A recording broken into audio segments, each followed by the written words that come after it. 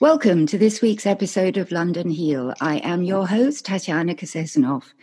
Now, as everybody knows, London Heal is all about health, longevity, living long and healthy for as long as possible. And of course, we all know that the best place to start that is in the very beginning, in the early years.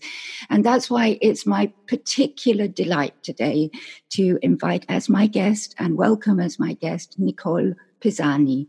Nicole is a trained chef. She grew up in the beautiful island of Malta. I never understand why anybody would leave a place like that. It's so delightful. And took a wonderful tour through her career and ended up quite recently as the head chef of one of the leading London restaurants, Nopi. However, she threw that career to a sense to one side in view of doing something which so many of us should do, and that's working for the greater good. And that's why I'm so excited to speak to Nicole today, because I think what she's doing is just amazing. So first of all, Nicole, welcome. Thank you, Tatiana. It's so nice to be on London Heal. And as you said, London is one of the crazy places in the world. So I think having a podcast like this is good, because you do have that hour where you can step into another world and hopefully heal for an hour and heal from the busy life of London. Absolutely. That's our goal.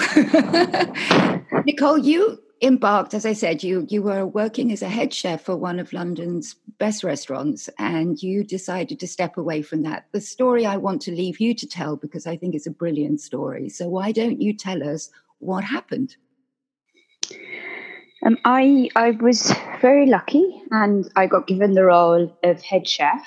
Now it's actually 6 years ago, in one of the leading restaurants in London, by a great chef who I admire, Yota Motoleni. And I did this wholeheartedly for 2 years with all the love and strength that a person can have with a job. But unfortunately, I think a work-life balance seemed to not, with working weekends and working through the Christmas periods. And, this is part of the restaurant world. But unfortunately, I seemed to come to a point in my life where I started to feel I wanted to do something that was for the greater good, something that I could feel that I was giving rather than, being part of a big machine big London machine, as we were saying originally. Mm-hmm. So I didn't know exactly what I wanted to do, but I knew that I needed a change. So for the first time, I think in a very long time, I listened to my gut feelings and I resigned. And I had no idea what I wanted to do, but I said I needed to find my way. And that in my head was a glamorous year of going around India or going around, Thailand, but it actually ended up being a week of being off and starting a job straight away in a school in Hackney. I answered a tweet by Henry Dimbleby, who wrote the School Food Plan, and the tweet was to be a chef in his children's school, which was Gayhurst Primary School.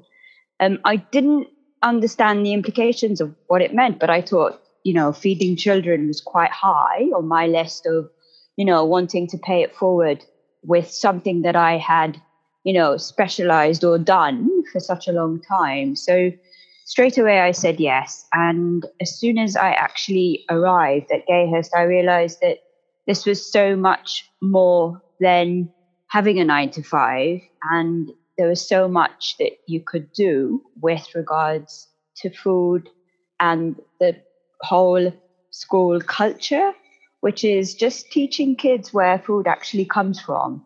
So I guess from the first day of me going to Gayhurst, a bit of Chefs in Schools was born, because with the charity, we try and not only change what children eat, but also teach them about food through the curriculum. So I guess that's the background story of how chefs in schools came into place. But now, a year ago, we founded the charity. The co-founders of the charity are Henry Dimbleby and Louise Nichols, who's the exec teacher of LEAP Federation. And we actually have a small, marvelous team of 4 people. We have our CEO, Naomi Duncan. We have our campaigns and content person named Danielle, and our fundraiser named Polly. And we have Joe Weinberg, who has been since the beginning, who we always laugh has various titles, but is fundamental is a part of the backbone of Chefs in Schools. Wonderful, wonderful. So let's just take it back a little bit. I think that's amazing. You know, I love people who do that. It's such a huge step to take, to actually suddenly wake up one day and say, you know what, this life I'm living it's not the right life. And so many of us don't listen to that instinct because we listen to our minds, which say we have to pay the mortgage, we have to pay the bills, we have to do this, it's too much risk. But great things happen when you do listen to that inner voice, and you're one of the fortunate ones, perhaps, that can do that if you're a little bit more free and independent. And I think it's marvelous because you've landed in a fundamentally important role with what you're doing. I'd like to kind of go back and unpack that a little bit more. So what was the reason for Henry Dimbleby to even put that tweet out? You know, why was he looking in the world of tweet for a chef for his children's schools? It seems like an absurd thing to do. So Henry Dimbleby is also the governor at Gayhurst, and Their head chef had left.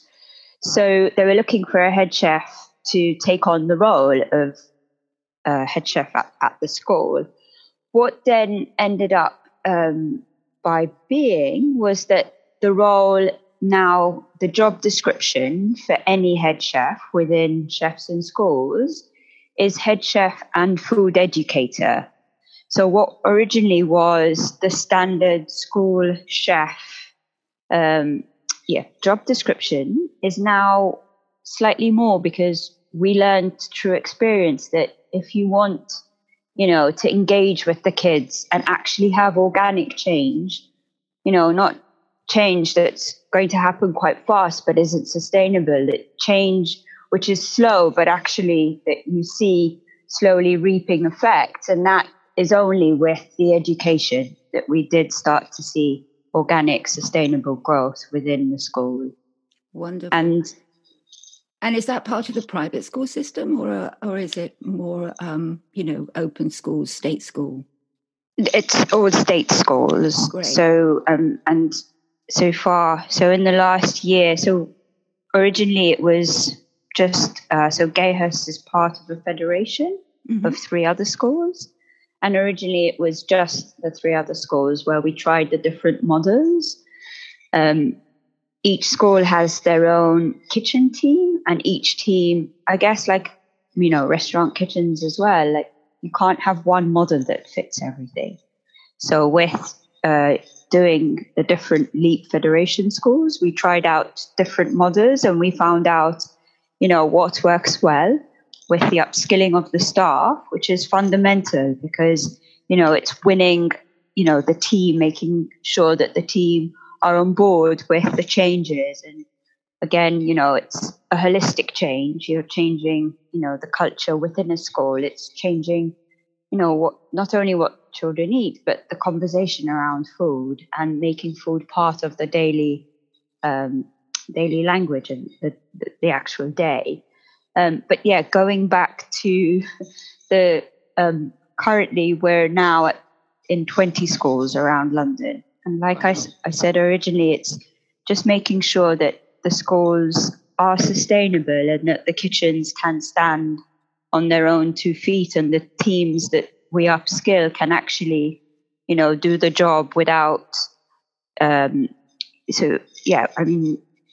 manage and serve and teach about food and actually love what they do. I think that's fundamental, is, raising the profile of the school chef and understanding that with respect, it's a job that needs to be treated as part of the school day and as important as anybody else in the school.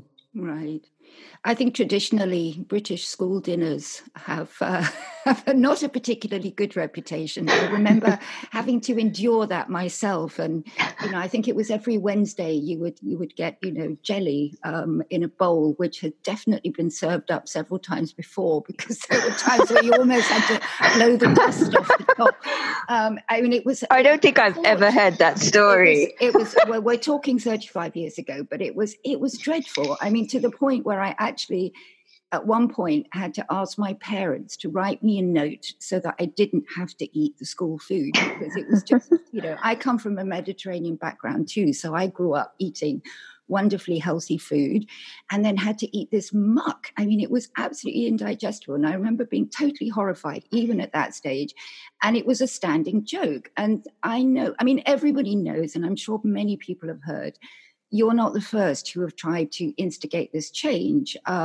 People like Jamie Oliver, I think, are also well known for trying to create changes in schools. I mean, he had a modicum of success, but it's certainly the project I don't think went as far as he would have liked.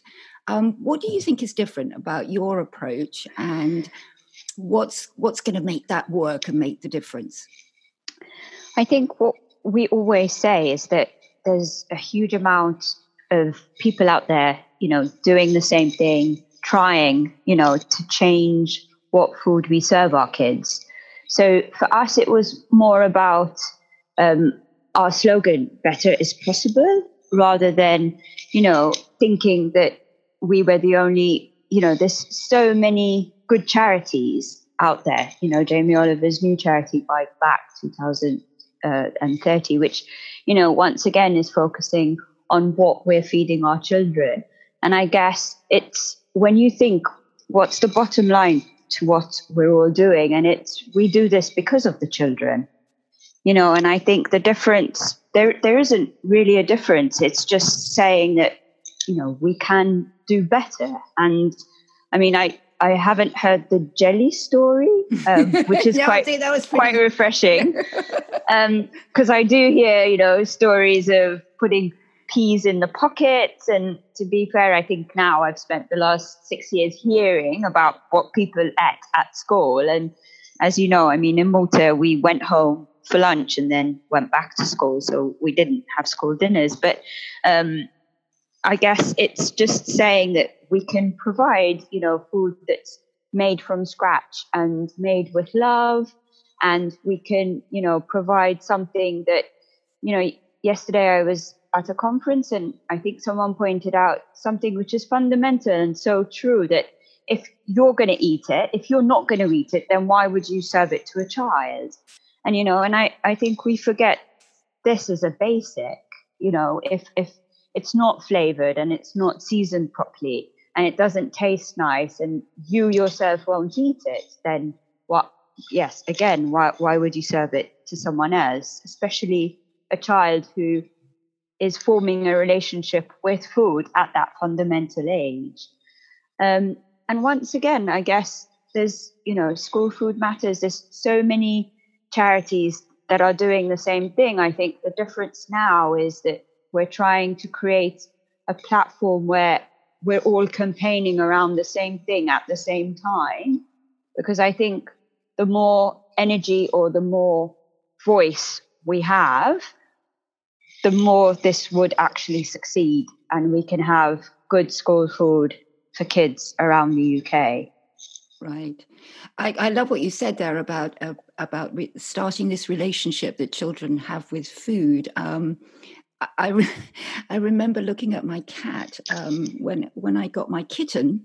He was already 8 months old, because due to various circumstances, I couldn't take him straight away.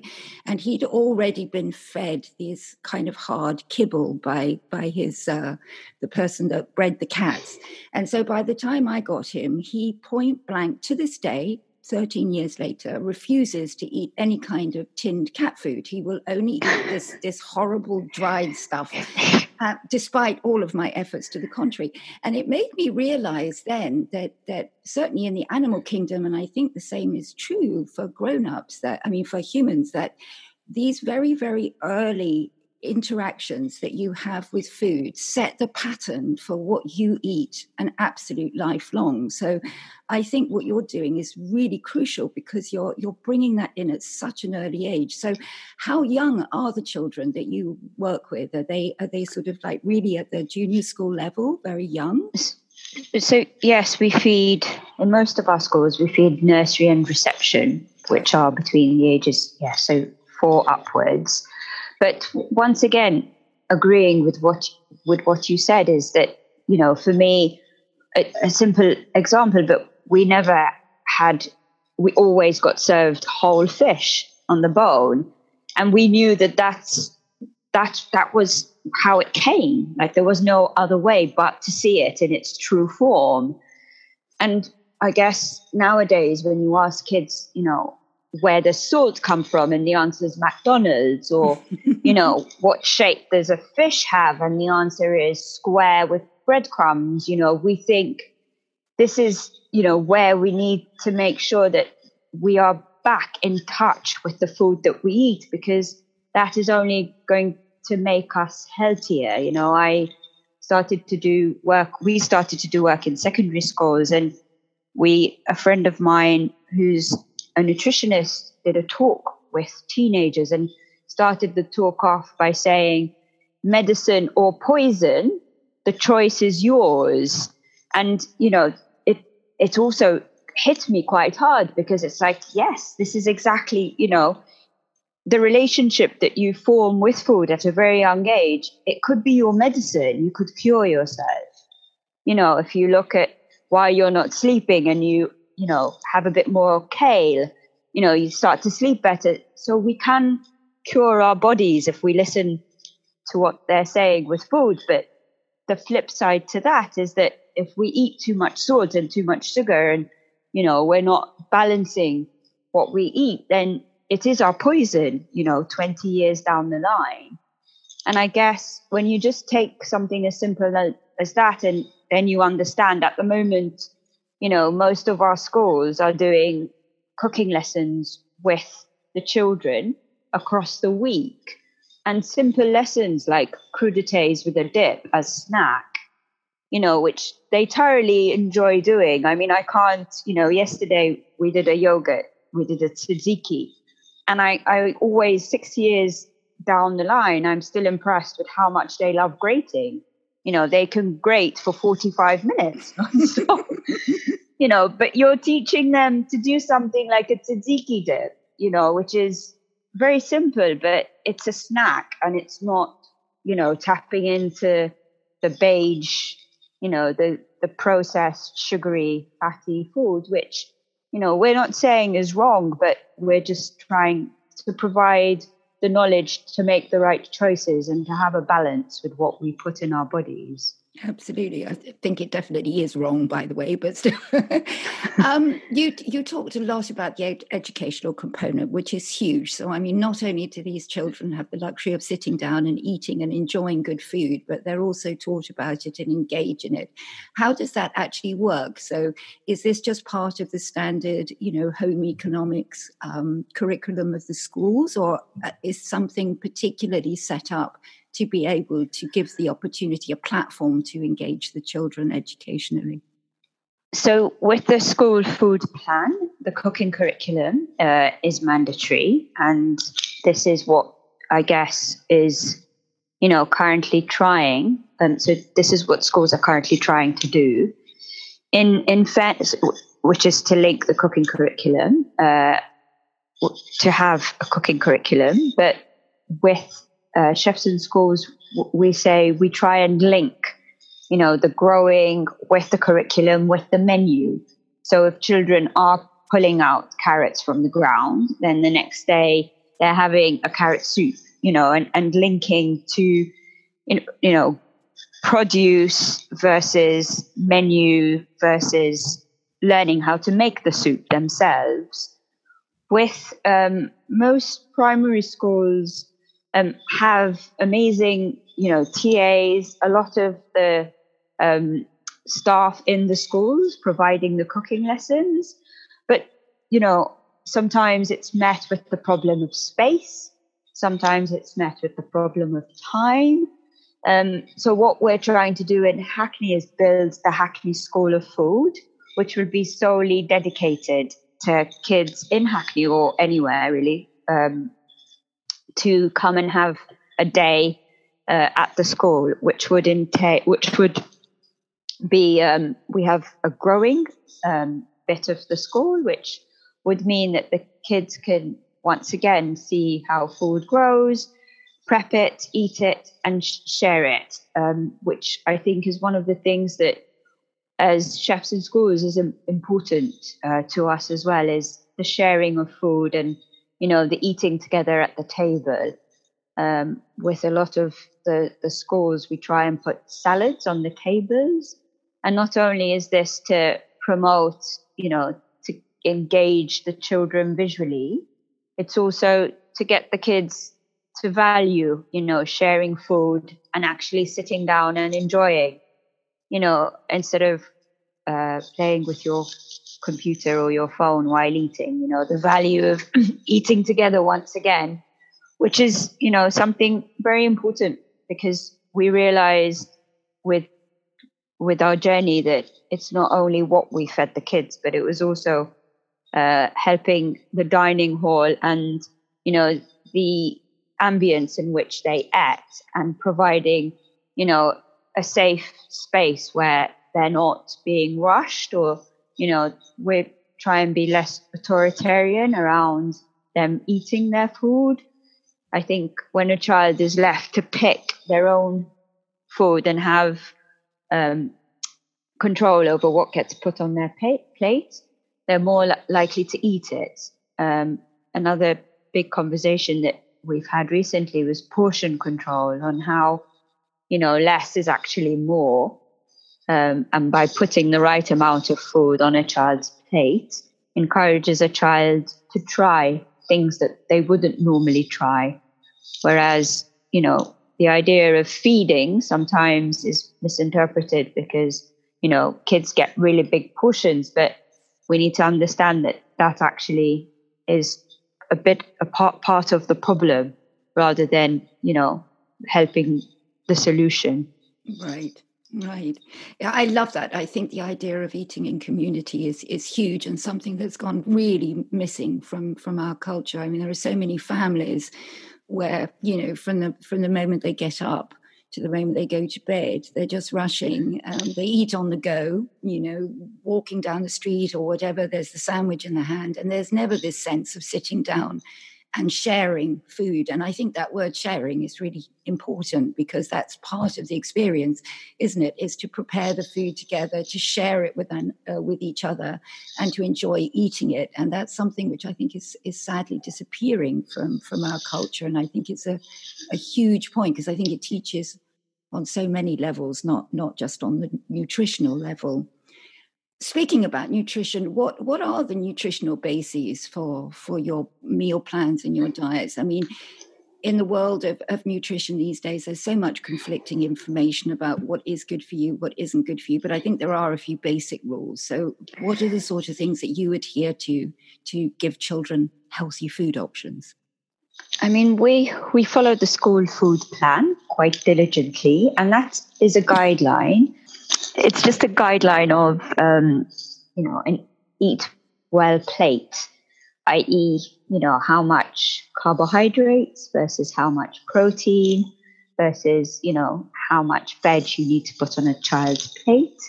And I guess having that as a tool, but also instinctively, if we're putting passionate people into kitchens, they're automatically, wanting to cook, vegetables at the right consistency. And there's a certain amount of skill that goes into making sure that we do provide the nutritional value that we need to be providing. And that's something as simple as, when you boil veg for an hour, all the nutrition has been taken out of it. Whereas if you boil broccoli for 6 minutes, refresh it, and then bring it up to temperature again, you're locking all those nutrients into that one piece of broccoli. So I guess this is where we would say that, nutritionally, we're trying every day to learn and to better what we give kids.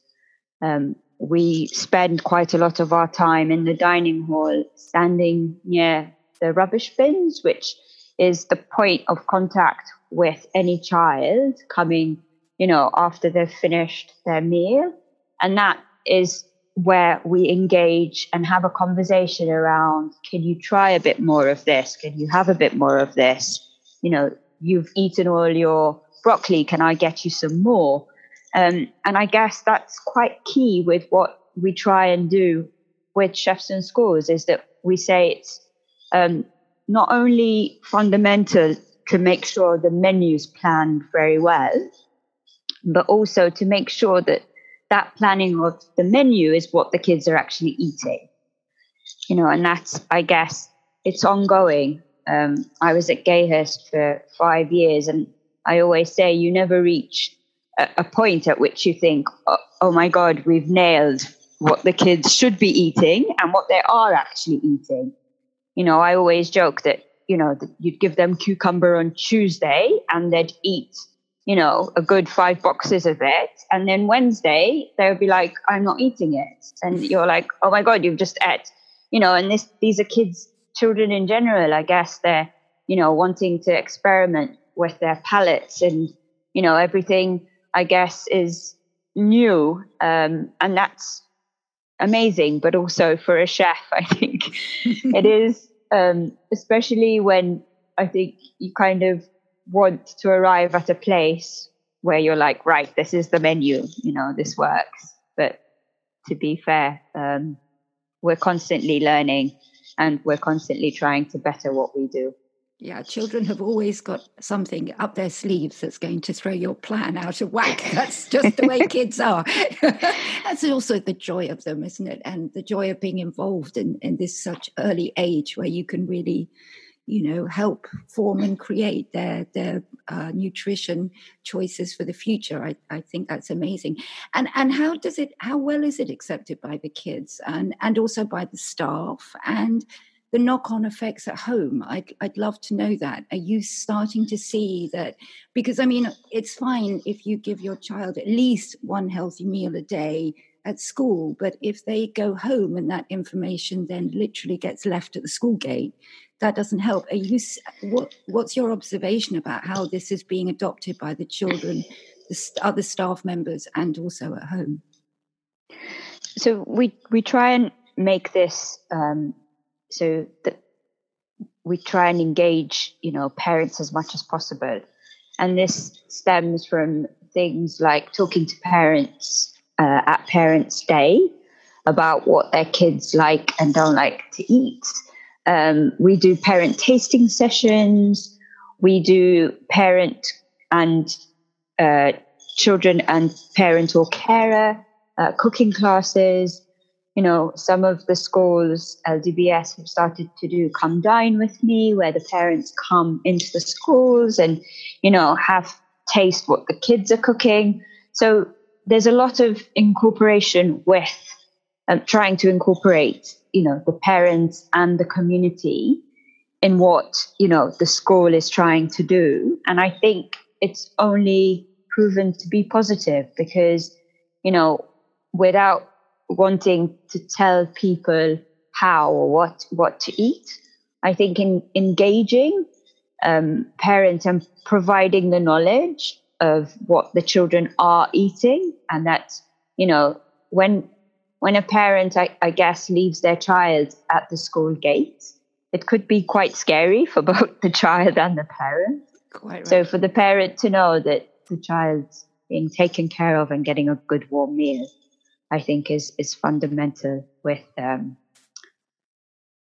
winning the parents and having the parents on board with what the school is trying to do. With Chefs in Schools, we have our school food charter, which we ask any school to download and sign. And that has a few things which we think are important with regards to food, the environment, the culture. And I guess it's also key, just something as fundamental as having the conversation, of what we provide our kids when we set them off into the school at the gate. Like, what are they, are we giving them powdered milk? Are we giving them fresh custard? Are we giving them, are they sitting down and eating on plates? Are they drinking water? And these are all parts of the school food charter, which we are asking schools, head teachers, parents, school chefs to download, read, and sign. Perfect. What about all of the other temptations? You can control the meal times, but I don't actually know what it's like in UK schools. It's been a long time since I was in the UK system. Actually, it's also been a while since my daughter was in it. But what about things like, vending machines and snack machines, or the stuff that the kids bring with them? Is that, do you see problems there? Like, no, maybe instead of eating all of those chocolate biscuits or packet of crisps or something, you might want to try this. Is the availability of non-healthy food also still an issue? Once again, we're constantly learning, and going from primary school to secondary school was a huge learning curve for us within chefs and schools. And I guess something that is as obvious as taking away something from a teenager or a child and replacing it with what you think is the better option is not the way to go. No, that's resistance, absolutely immediately. Exactly. So as soon as you do that, then, you've lost any way in, basically, because there's no way that you can tell a teenager this is what we want you to eat. So what we started to do, leads into your question, we're not taking away what they were currently having in schools. We're just making them feel that the choice is theirs. So with one of our secondary schools, we had, in the beginning when we started, we had the canteen still serving what the school originally served, and what we called the street shack, which was the hub or a service point that the school had outside. We took that and started to serve what we call the street food element, which is also in a secondary school, the grab and go, which means that kids, are grabbing it and eating, which, to be fair, is how I guess we all eat nowadays. So it was things like, lamb tacos, kebabs, chicken lollipops with corn salad, things where they don't need to sit down and eat, but also that is made from scratch, made with really good produce. And, there's always the veg or the salad accompaniment to all the dishes as well. But it's making it very much comparable to the high streets. It's what the kids would eat if they were outside.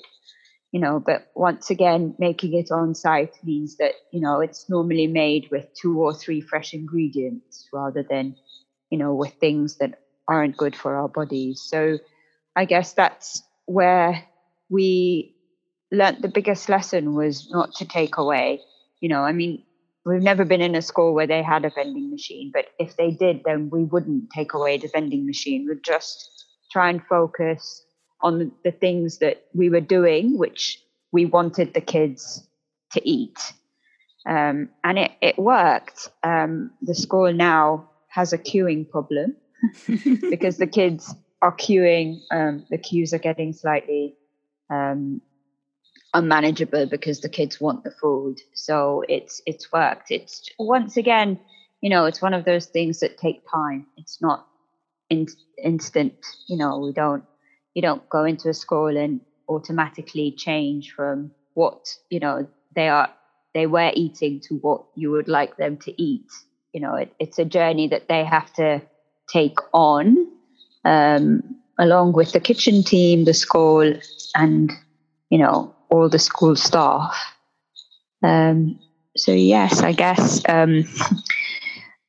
my number one bit of advice is, mind you, I was going to say is never take away the ketchup. But another school actually, the kids love. They make a school-made ketchup, and the kids love it. But once again, I think it took a year to get the kids away from the brought-in ketchup into liking the school-made ketchup. But yeah. So how does a school get involved in this program? I mean, is that oftentimes, do you go looking for other schools, or can the schools get in touch with Chef in Schools for charity, and or can it be initiated by parents, for example? What's the process? It can be. So we love people to get in touch, and we say, if you're a parent, if you're a governor, if you're a head teacher, if you're a school chef, if you're a student in the school, just write an email and go to our website, which is chefsinschools.org.uk. But yes, I guess with regards to school programs, we're currently, like I said in the beginning, we realized that not one model fitted every school. So we have now a few different training models. We have the whole school approach transformation, which is putting a head chef in a school and training the existing team. We also have the training program, which is training the head chef that they would have already in the kitchen. And we also are doing different modules from our chef's pack. So we're doing cooking curriculums in schools along with a head chef of the school. So there are different models and different ways in which we are engaging with schools, and that schools can contact us if they want, in any way to look at the relationship that the children have with food in their school. Wonderful. And you said at the very beginning, I think you have 20 schools on board at the moment? We're currently, yes, at 20. I think 22 by December. Great. So what's the plan looking like? What are the goals and the aims for the next couple of years? I think one of the main goals that we have, which we keep on talking about, is taking the model outside of London and, trialing it in places like Birmingham or Hastings, where, the universal preschool meals and free school meals numbers are quite high. And I guess, yes, that would be the initial first thing that we would think that we would want to do. But also, I think just to keep, the momentum of what we're saying and what we're doing, and to keep, quite true to our values, which are, to make sure that we are upskilling the teams, to make sure that we are doing cooking lessons in schools, to make sure that, we're not cutting corners and we're providing the best meal that we could provide for that day. And I guess that's quite fundamental, is that, the more time, the more we grow, the more we keep true to what we set out to do originally. Right. I think one of the main criticisms that you often hear against eating well is time and money. People will say things like, it's just much cheaper to spend £1 on a McDonald's than it is to go and buy organic produce. And besides which, McDonald's I can buy in 2 minutes, whereas something else is going to take time. In an organization like a school, where obviously funding is controlled and restricted, how do you actually sort that out? Does the charity top up, or how does it work? Because I can imagine financial restrictions and time restrictions are not insignificant in a school environment.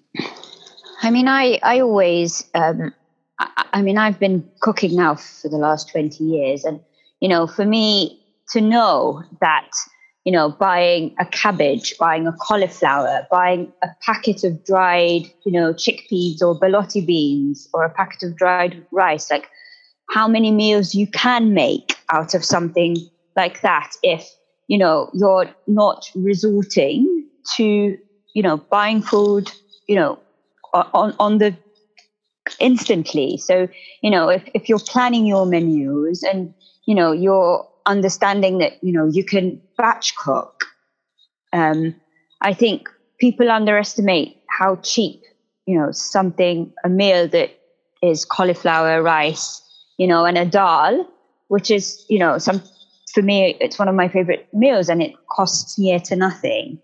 And I guess it's the same ethos in a school when you understand that, the skilling of the team is what's necessary.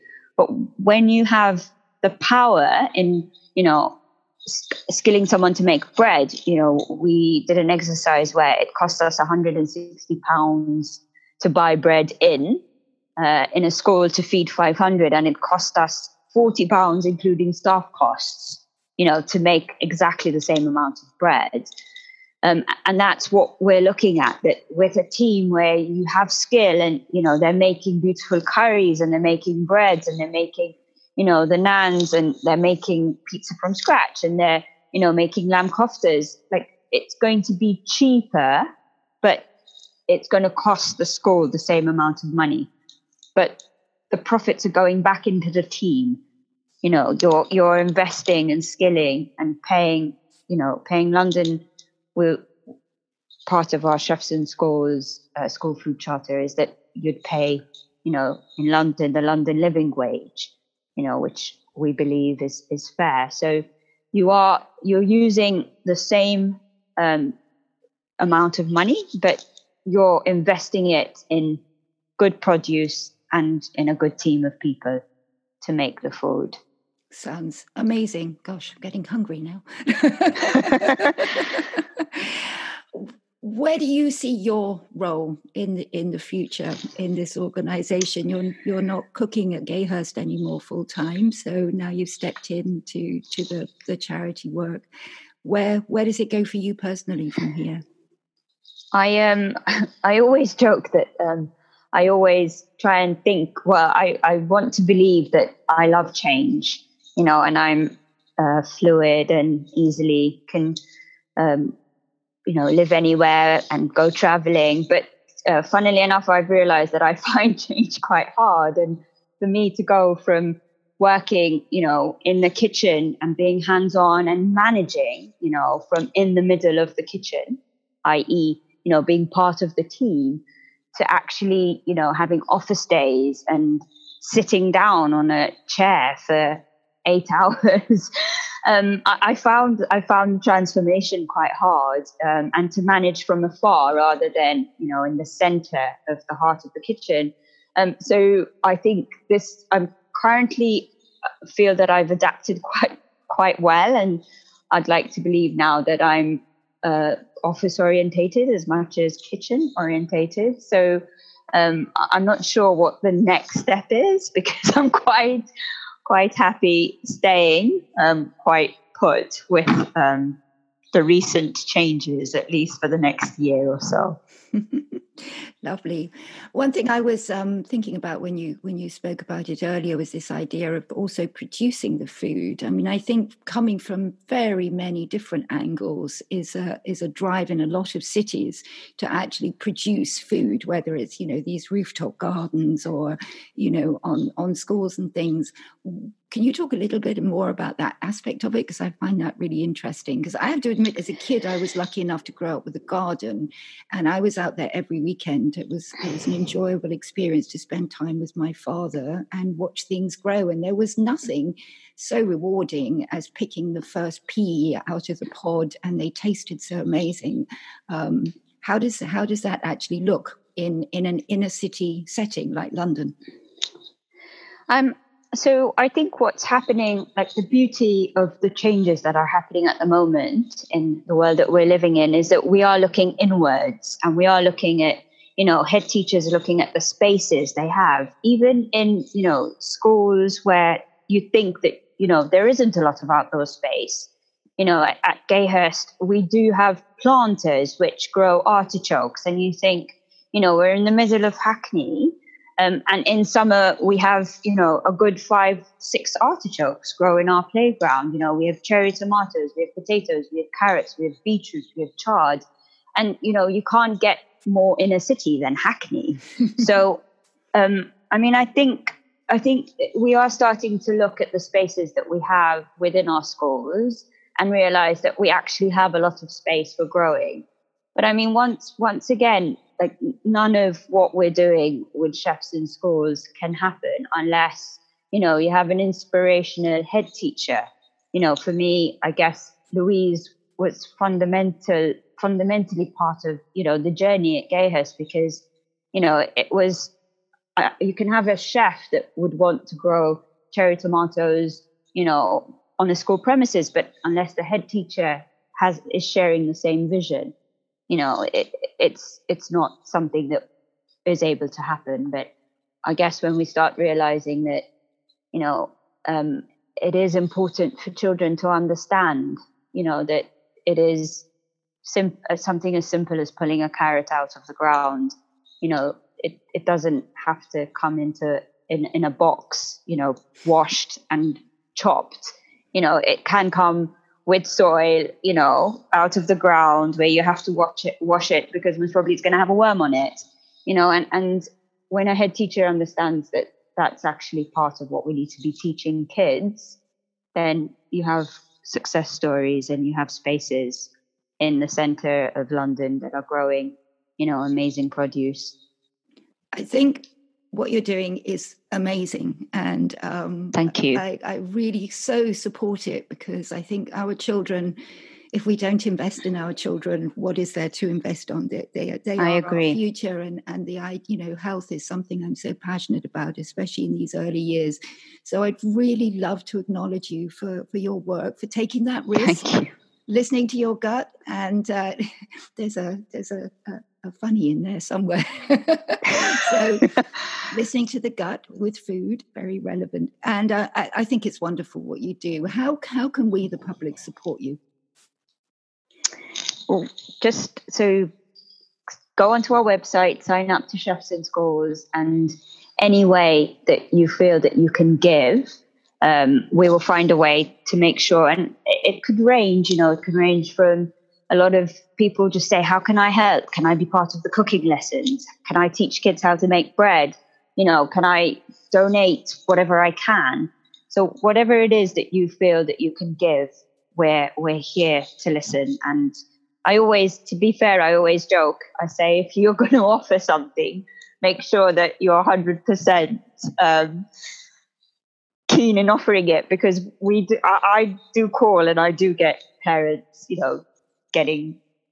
doing bread making classes with kids, and any offers that we've had, we're very grateful. But yes, and downloading the school food charter, that's another great way. We'll put all the links in the show notes. And seeing as you're far too modest to plug it yourself, I will do it for you. So Nicole's also written a book, a lovely recipe called Salt, Butter and Bones. So thank you very much. Yes. It's very influenced by your native cuisine, isn't it? Yes, it is. And it is the journey of a chef, really, because going, like I said, and I always, the book and Chefs in Schools were being created at the same time. And I always thought that there were two separate identities. But actually now, 5 years later, I realized they're part of the same thing, because my journey in the book is going, from eating bone marrow as a child, and, later on in my years, realizing that that's not what everybody did. So now wanting to give that to the kids, we haven't gone as far as bone marrow, but now that I am talking about it, I think it might be something good to serve. But it's that journey that I had as a child with food, that I've always felt that, it was part of my happiness as a child. And that's, I guess, what we try and give kids at school with the food education. So Perfect. thank you for mentioning the book. You're more than welcome. As I said, I think everything that you do is something that one can only support with heart and soul, because it's just such a wonderful thing. Nicole, I'm very mindful of your time, but I do have 3 little questions that I always ask all of my guests, and I'd love to hear your answers. There's no right or wrong. So London Heal, the podcast, is all about mind, body, spirit medicine. And I like to think of that in terms of health, happiness, and serenity. So for you personally, what is your definition of health? What does that word mean to you? The definition of health for me is happiness. I think you can't have one without the other, and I think happiness for me is, walking on the beach or eating, a whole fish without a fork and knife. Simple pleasures, which are often the most rewarding and the best in life. So you kind of answered both questions there at once, health and happiness. So the last one is serenity. We both live in London, probably one of the craziest cities in the world. Do you have any specific practices, or do you get that in your kitchen perhaps, where you kind of manage to get engaged in something, get into the present moment and just turn down all of that noise that goes on in the head? It's funny that you ask, but when I cook, it's my moments of peace. And I think for any chef, when you're actually in the zone, and, it's a bit, especially when you do service in a restaurant, it's a bit like performing a ballet, where all the noise just quiets, all the noise quietens down, and, you're just in flow, and you feel, it's a moment of peace, which I guess if you've never done service, then it's very hard to understand. But to be fair, it's actually a big part. Well, one of the only things that I miss about the restaurant world is having those moments of peace. In something like, a restaurant full of checks and a screaming head chef for food in 3 minutes, you can find moments of peace in knowing that you're in flow and that you're in the right place at the right time and you're doing the right thing. And I guess you can have those moments in somewhere as crazy as London. Absolutely. I love that. I mean, absolutely cannot imagine how one can find peace in a busy kitchen, but I guess that's exactly what you said. It's when you drop into flow, like so many, professional athletes and things, in an environment which you think would actually be really aggravating. In fact, it's sometimes quite the opposite when it's your thing. So I'm very glad that you found your thing, and I'm very, very glad that you're paying it forward and helping our future generations. And once more, I acknowledge the work you do. And thank you so much for taking the time. Thank you for inviting us. It's been an honor to meet you. And thank you for the last hour. It's been wonderful. Thank you so much. So, dear listeners, I hope you enjoyed that interview with Nicole as much as I did. Isn't the work that she's doing with the whole charity of Chef in Schools absolutely marvelous? Can't emphasize enough, and I'm sure you all agree with me, how vitally important, if we're even going to start the conversation about health and longevity, that of course that has to start with our children. And what a marvelous initiative that she's going. Please check out the links in the show notes to the Chef in Schools website, where you can download this charter and get on board, either for your children and your school, or even just to contribute because you think it's a wonderful thing to be doing, which I totally think it is too.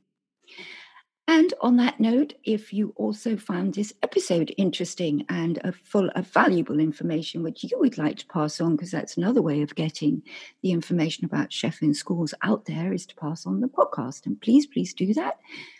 Share shamelessly, as we always say. And of course, please rate and review us on any podcast platform that you listen to, especially on Apple Podcasts, because that really helps us get our message out there. Just wanted to remind you also that if you wanted extended show notes for future episodes of London Heal, then please pop over to our website, which is londonheal.com. and sign up, and then you will receive a newsletter with the links to the newest episode as soon as an episode is published and made available, and of course all of the extended show notes. And if you were listening to our episode a couple of weeks back, you will know that all the recent episodes, about 6 now I think, of London Heal are in fact searchable, which is very cool. So if you go over to the website londonheal.com and have a look at the episode page, if there's a little box at the bottom that says search here or a little link, then you can actually search the audio content of the podcast. So you can effectively Google the podcast. I think that's really cool. Love to know what you're thinking about that and testing it out. Please let us know. And so, my dear listeners, until next week or next time, that leaves me, as always, to wish you health, happiness, and serenity.